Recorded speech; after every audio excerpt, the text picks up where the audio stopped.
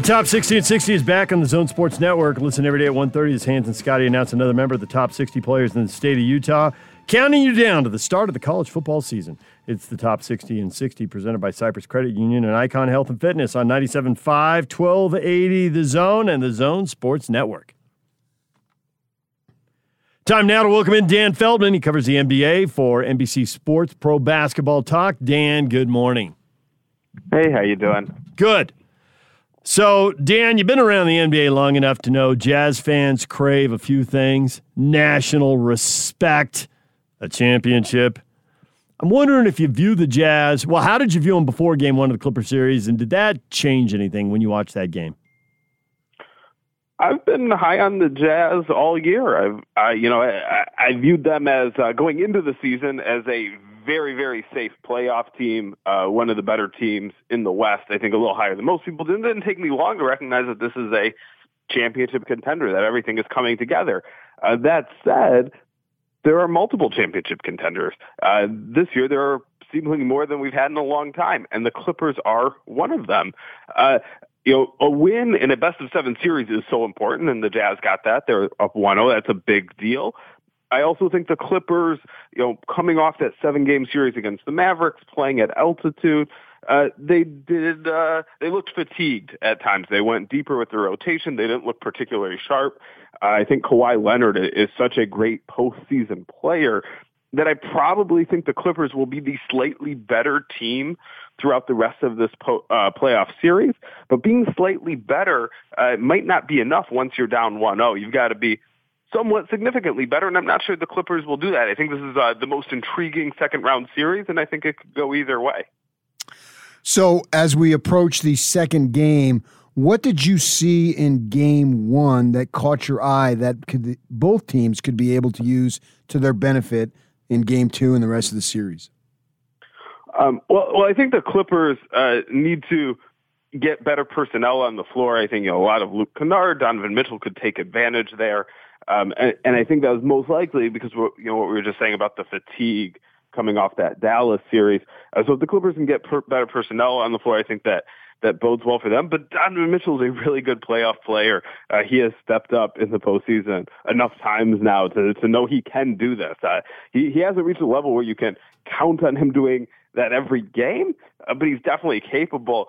And so I think especially as long as Mike Conley's out, a lot of this is going to ride on how hot Donovan Mitchell is. A lot was made of the Clippers' ability to go small, but I thought when they went big, they made some plays. How would you play it if you were Ty Lue going forward?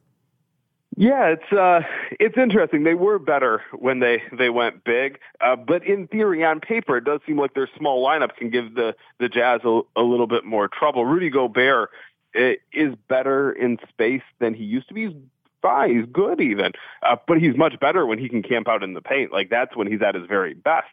So if you can get Rudy Gobert not playing to his strength, so I'm not sure, because it, like you said, it did work better in Game 1 when they went big. I think you've just got to be open to either way. I think it's still a feel out portion of the series, figuring out what's going to work, what doesn't, which specific matchups are helping. Because I don't think it's clear. I think going into the series, it looked like going small would be better, and now it's unclear. I'm sort of thinking as this series progresses that we may not have any flow from one game to the next. So whatever I saw in Game 1, I don't know that I can really bank and count on Game 2 and so forth. Do you think that is accurate? Well, I think it's more so true from Game 1 because the Clippers were in such a different situation because of the fatigue. And, if Mike Conley comes back, that's going to swing things again.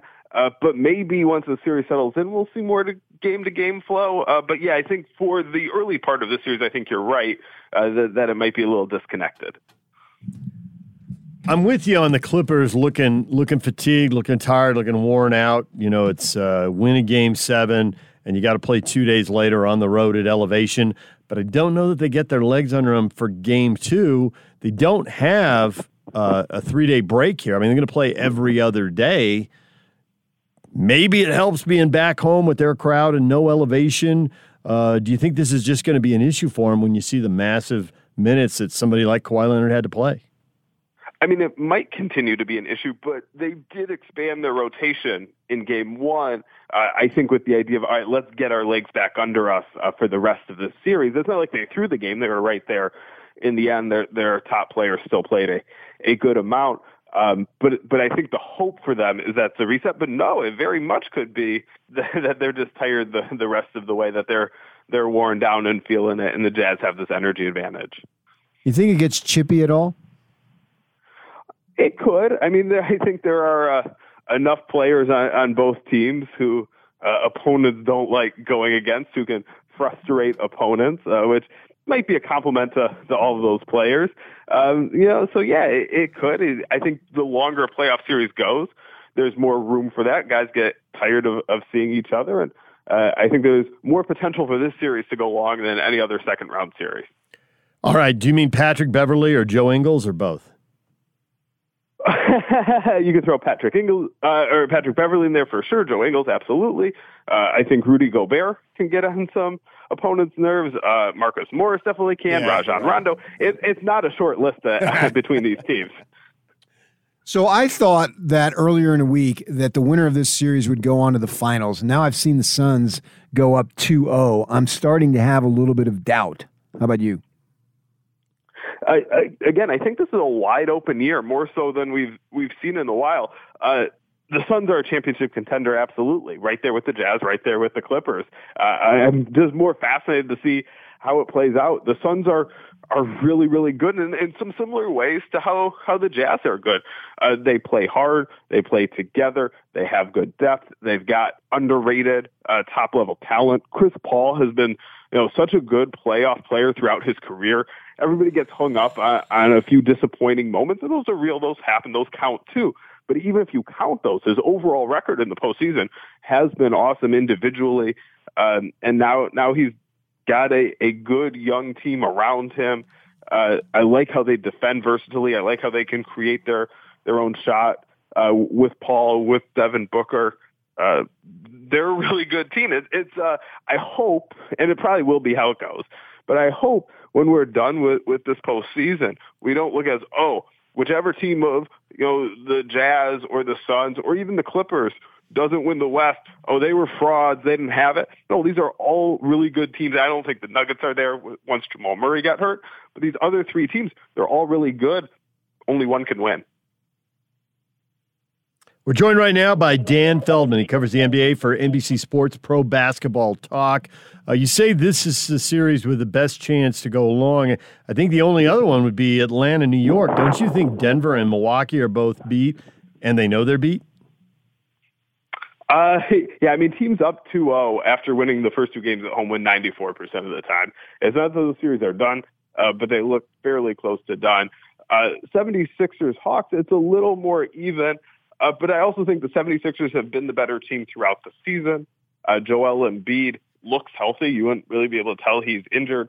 So I think Philadelphia has a pretty big advantage there. But that is the other one with a little more intrigue because the way the Nets have beaten the Bucks and the way the Suns have beaten the Nuggets, it's hard to see those trailing teams coming back. You okay with Rudy Gobert as the depoy? Yeah, I'm not okay with all the votes Ben Simmons got. I think it was Rudy Gobert by a landslide. I do think that Rudy Gobert is a better regular season defender than playoff defender, and he's a great playoff defender too. He's just even better in the regular season. This is a regular season award. I think his victory should have been even more decisive. Well, he got 84 out of 100 votes, but I'm sure Jazz fans wouldn't have minded if it was unanimous. Yeah, I mean, I don't know if there was an award race this year where I thought there was a runaway winner more so than Rudy Gobert for Defensive Player of the Year. And honestly, I think this was like, I know everybody out in Utah loathes Ben Simmons campaigning for this award, Doc Rivers campaigning for Ben Simmons. I think it worked. I think without that campaign, I don't think Ben Simmons gets 15 first-place votes.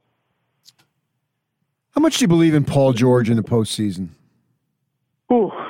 More than most people do, but definitely not. It's not complete faith. He definitely has his downer games, including Game 1. but he has been in the postseason a long time. He's very up and down. I think people forget how good he was with the Pacers, leading them deep into the playoffs, going toe-to-toe with the eventual champion Heat. He's had a lot of good playoff moments. He can be very good in the playoffs. Don't overlook him. Don't just assume that he's not going to come through for his team, because he will sometimes. He just doesn't do it all the time. So when it's all done, is it the Nets, or does Harden have to stay healthy? Oh, I do think the Nets at this point are the most likely team to win the title, but I would take the field over them still. They're obviously more talented with James Harden when he's healthy. But I'm not sure totally how much he adds. There's some diminishing returns on the scoring at a certain point once you have Kevin Durant and Kyrie Irving. Those guys are so good. Such great shot makers, can do it in the playoffs. James Harden, again, as the talent level, makes their offense even more dangerous. But the way the Nets have defended in this series against the Bucks, I've been so impressed. And some of that is having better defensive personnel on the floor when you're not playing James Harden. That's some of it. Now, Harden steps up his defense a little bit in these playoffs, too. I think all the Nets have. But he's not naturally a really good defender. He's good at a couple of things here and there. He's good in the post. He's good when he's in his individual matchup. When it comes to team defense, he can be lazy. He can lose his man. A lot of things can go wrong there. And so I think maybe even without James Harden, the Nets are a different team in some ways. In some ways, they're a better team without him. In some ways, they're better with him. Maybe some of that's a little matchup dependent, exactly how you want to play to it. But they're able to handle having Harden gone fairly well. Do you think the biggest NBA news of the week so far is that LeBron is changing numbers next season? From interactions on our site, it might be. Everybody's very interested in this. And, oh, man, what a story. Years in the making, talking about giving up his number for Anthony Davis. I mean, what a feel-good story. And it's going to sell a lot of jerseys. Yeah, I mean, if you got all the LeBron jerseys, I get the new ones, and every team's got new jerseys every year, and so you're going to have to get the number 6s for next year and the year after and the year after, and yeah, I mean, if that's important to you, if selling jerseys is important to you, this is a great move. For the rest of us, who cares? I've already asked my parents to get it for me for Christmas. Oh, stop. Well, I guess you got to be good between now and December. Exactly. And, the onus is on me now for the rest of the year. No jersey Excellent for point. PK. Excellent point. Thank you. All right, Dan, we appreciate a few minutes. Thanks for joining us. Thanks for having me. All right, Dan Feldman covers the NBA for NBC Sports Pro Basketball Talk. You can read him there. I feel dirty. And that's because? Because I agree with you. For what? This idea of the tough Mavericks series, which it was, no doubt, obviously, a ton of energy was expended with Leonard and George averaging 40.7 minutes, both of them right on the dot. That's a lot of minutes to be playing in a course of 7 games, plus the emotional nature of it rather than strictly physical. And if they were a little gassed in game 1, I don't see how they get ungassed because the amount of rest time doesn't change. Isn't that big, yeah. Kawhi Leonard got in foul trouble, so he didn't play as many minutes. I wonder if they hadn't had foul trouble, and I have to go back and look at the box score, but it seems like other people had foul trouble too. If they didn't have foul trouble, would they have spread the minutes around? Is the only way for them to win to play Kawhi and Paul George for 40 minutes? But he didn't get into foul trouble. They chose to take him out. Foul trouble is when you have 5.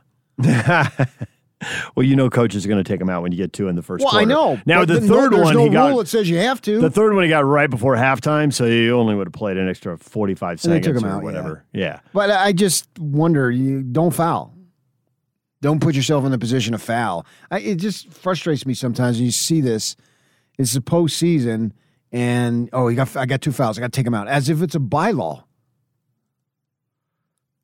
The NBA bylaws, hold on. So I don't think it was foul trouble. He had 2 fouls, and they chose to take him out. Second foul, I got to go. You don't have to go. That's the point. And he's smart enough, and I wonder how much the referees, how much guts do they have to call a foul on their star player in a playoff game when everybody in their dog who's interested is watching. It better be where you ran over somebody and it becomes so blatantly obvious you had no choice. And not playing big minutes. I mean, he still played 36 minutes. Right. That would be a big number for most people, but because he's Kawhi Leonard and he's coming off a series averaging 40, it feels like he didn't play as much. But I wonder if they'll try to run him out there for 40 in this game. Well, if you got to win the game. I mean, you don't literally have to win this game, but yeah, but the pressure's on. You don't want to be down 0-2, and I know they came back in the last round from 0-2, but you can't keep playing with fire. And yeah, I don't know how much you can count on your home court. You lost 2 there, didn't you? To start, right? You lose 3. No, they lost 3. You went 1 and 3 at home, and you advanced. Yeah, with 6 straight losses. How many times does that happen? and you're not going to have. The only other team that I can think that went 1 and they didn't. They went 1 and 2. Because when the Jazz played the Clippers, that was the home team only won 2 games in that series. I don't even remember when that was. 2017. Joe Johnson hits the shot, game 1. I mean, I don't remember.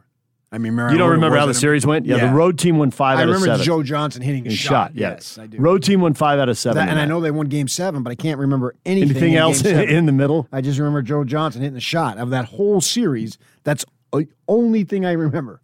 You don't remember Rudy Gobert got hurt. Okay, now you say that, yes. In the opening minute of the opening game, I think he played. It might have been the first possession, actually. It was, and then Derek Favors came up. Favors was really good, and Gobert came back in Game 4, I think. Maybe 5. And then what are they supposed to have, 7,000 fans? All you Utah Republicans, aren't you grateful that we have a Democrat there now? And I think all that will change in the next round, but they got to be there in the next round for it to change. Oh, in the conference final round you're speaking Well, of? I don't know what's going on because it's sold out. I don't know what's going on because it's indoors, and so I don't know the rules in California that well. But I've read multiple. Play it outdoors. I've read multiple things about that. Would be awesome. I've read multiple things about the baseball teams in mid-June are all going to full capacity. Irregardless of location? I know the Padres are. I think the Dodgers are.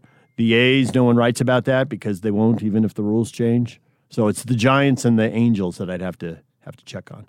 But I've seen stories about the Dodgers and the Padres. Oh, well, they'll be done, so it won't matter. Right, that's the thing, is I don't know what it'll matter in mid-June. They'll be on our rear view mirror. Be all Phoenix all the time at that point. You know, oh man, it's going to be blazing hot too. You showed me the phone the other day. When does it go to 110? Oh, 110? Yeah. That's cool. It was like a 111. Well, if it's 100 here, Katie barred the door down there. There was a thing, PK showed me the phone in a commercial. He goes, look at this. And there was like 4 days in the hundreds, I think, and then it went to 111 and didn't go down. Tomorrow's 106, then Saturday 109, Sunday 111, and that's the coolest day of the next week. Monday 115, Tuesday 117. There's 3 consecutive days of 117, sandwiched by 115 on both sides of those 3 consecutive days. I'm telling you, that is the number one reason why these kids leave to go play college ball elsewhere. You can blame whatever coach or whatever coaching staff you want, but as long as it's 117 degrees, they want out. Kids are going to take an offer and go to Utah or California. They want to try something else. They'll go to heat and humidity in Texas and Florida. They don't care. They're gone. And it's like an illness is coming and there's nothing you can do about it. So you get to May. Like I was talking to my sister. It's her birthday. I told her she went over to Del Mar in that area the other day. Mm-hmm. And she was talking to me because it was at the end of May. And she was talking to me, yeah, we know when we go home. We know what we're facing. And it's exactly the way it is. You know it's coming, and there's zero you can do about it, and you absolutely dread it. It's the only city in the country where everybody dreads summer. Now, I will say that in other areas, it's gotten very, very hot and humid. So it's not like you can go to the hottest place I ever played golf was at the LSU golf course in August when I was down there for the Watchdog covering Utah State. And they have a golf course, and I played it because I had a couple of days, and the humidity and all was just awful. And I grew up playing in 115, and it was brutal. So, there's not a whole lot of places you can go to escape it. But the thing about this is every freaking day until the middle of October now. Well, the San Diego State's coaching staff better get on it. Just start mailing them weather reports, texting them the weather every day. What's his name? What's the guy's name? The coach? The Michigan guy? Can't think of his name. Brady Hoke. Brady Hoke, yeah. Well, yeah. I mean, there's a lot of talent there, man. So It's 79 here today. So Nice ocean much. breeze. Yeah. Come over to the Mesa. Let's do this. I don't thing. have on my phone. I don't have San Diego, but I have Manhattan Beach. Well, it's not going to be that different. No, the high. Well, for them next week in the middle, it's gonna be warm in the west because next Wednesday they got 81, and that's upper level for them. So all around next week. I mean, I guess today and tomorrow it's supposed to be cooler here, but I think it plays a factor in kids wanting to get out. Yeah, absolutely, I think they want to try something different, man, because they just get so sick of it. I know I was sick of it, and when I finally moved out, it was July 4th, and we wanted to do something to be cool. So I was first year of my marriage, and we're gonna we go to a movie. And I go to the theater. I'd like to see this show. We're sold out. I'd like to see this show. We're sold out. I want to see this show. So you got anything? No. It's 2:00 in the afternoon. You couldn't have told me that straight up that you just don't have any. Yeah. Yeah, she made me go like 3 different things. And so we went bowling just because at that point. Anything to go out, out of the house, but stay indoors. We were in an apartment in Mesa, and I was paying for utilities. And so my wife's a first-year teacher, and I'm working, making a cool $16,000, which was my second newspaper job, which was a $5,000 raise. Nice. I remember when I got the Mesa Tribune. How much do you want? Okay, a big shot, man. I'm like 23 years old, man. Well, I think, maybe 300 a week. Oh, man. Oh, no, I'm open. I want the job so bad. And they gave it to me. Which equated, I think, if you do the math, to $16,000. My first job offer in a radio station in Santa Barbara was 6 hours a day, 6 days a week, no benefits, $800 a month. And I said no. I can't live on that. You did? Yeah, I can't live on that. Wow. Yeah. And I wanted it. And I told the guy, John, I just was telling you about him today because it's his birthday and it popped up on Facebook. I told John Palmentary, I said, I want the job. I want it really bad, but I can't live on that. I mean, you know what it costs to rent. What am I going to do? I'm not going to be able to pay. So, carry it through. He said, let me get back to you. And he came back and got from the owners, whatever, 5 days a week, 8 hours a day, benefits $1,000 a month. I'm in. I took it. It's not bad. Yeah. And had a roommate. It was 5 guys in a 4-bedroom house, and we're all splitting the rent because Santa Barbara's freakishly expensive. So that was the only way to make it work. But it made it work. Cool. So, all right, DJ and PK, when we come back, everything you missed in this show. We're getting you up to speed next. Rudy, Defensive Player of the Year, Game 2, Clipper jokes. Yak, you got a couple more Clipper jokes for the people? That we do. All right, we'll play some of those for you. We'll do it next. DJ and PK, get you up to speed. Stay with us. It was a night to remember at a packed Vivint Arena. Ow! Oh, my goodness gracious, Donovan. As the Utah Jazz picked up an emotional Game 1 victory.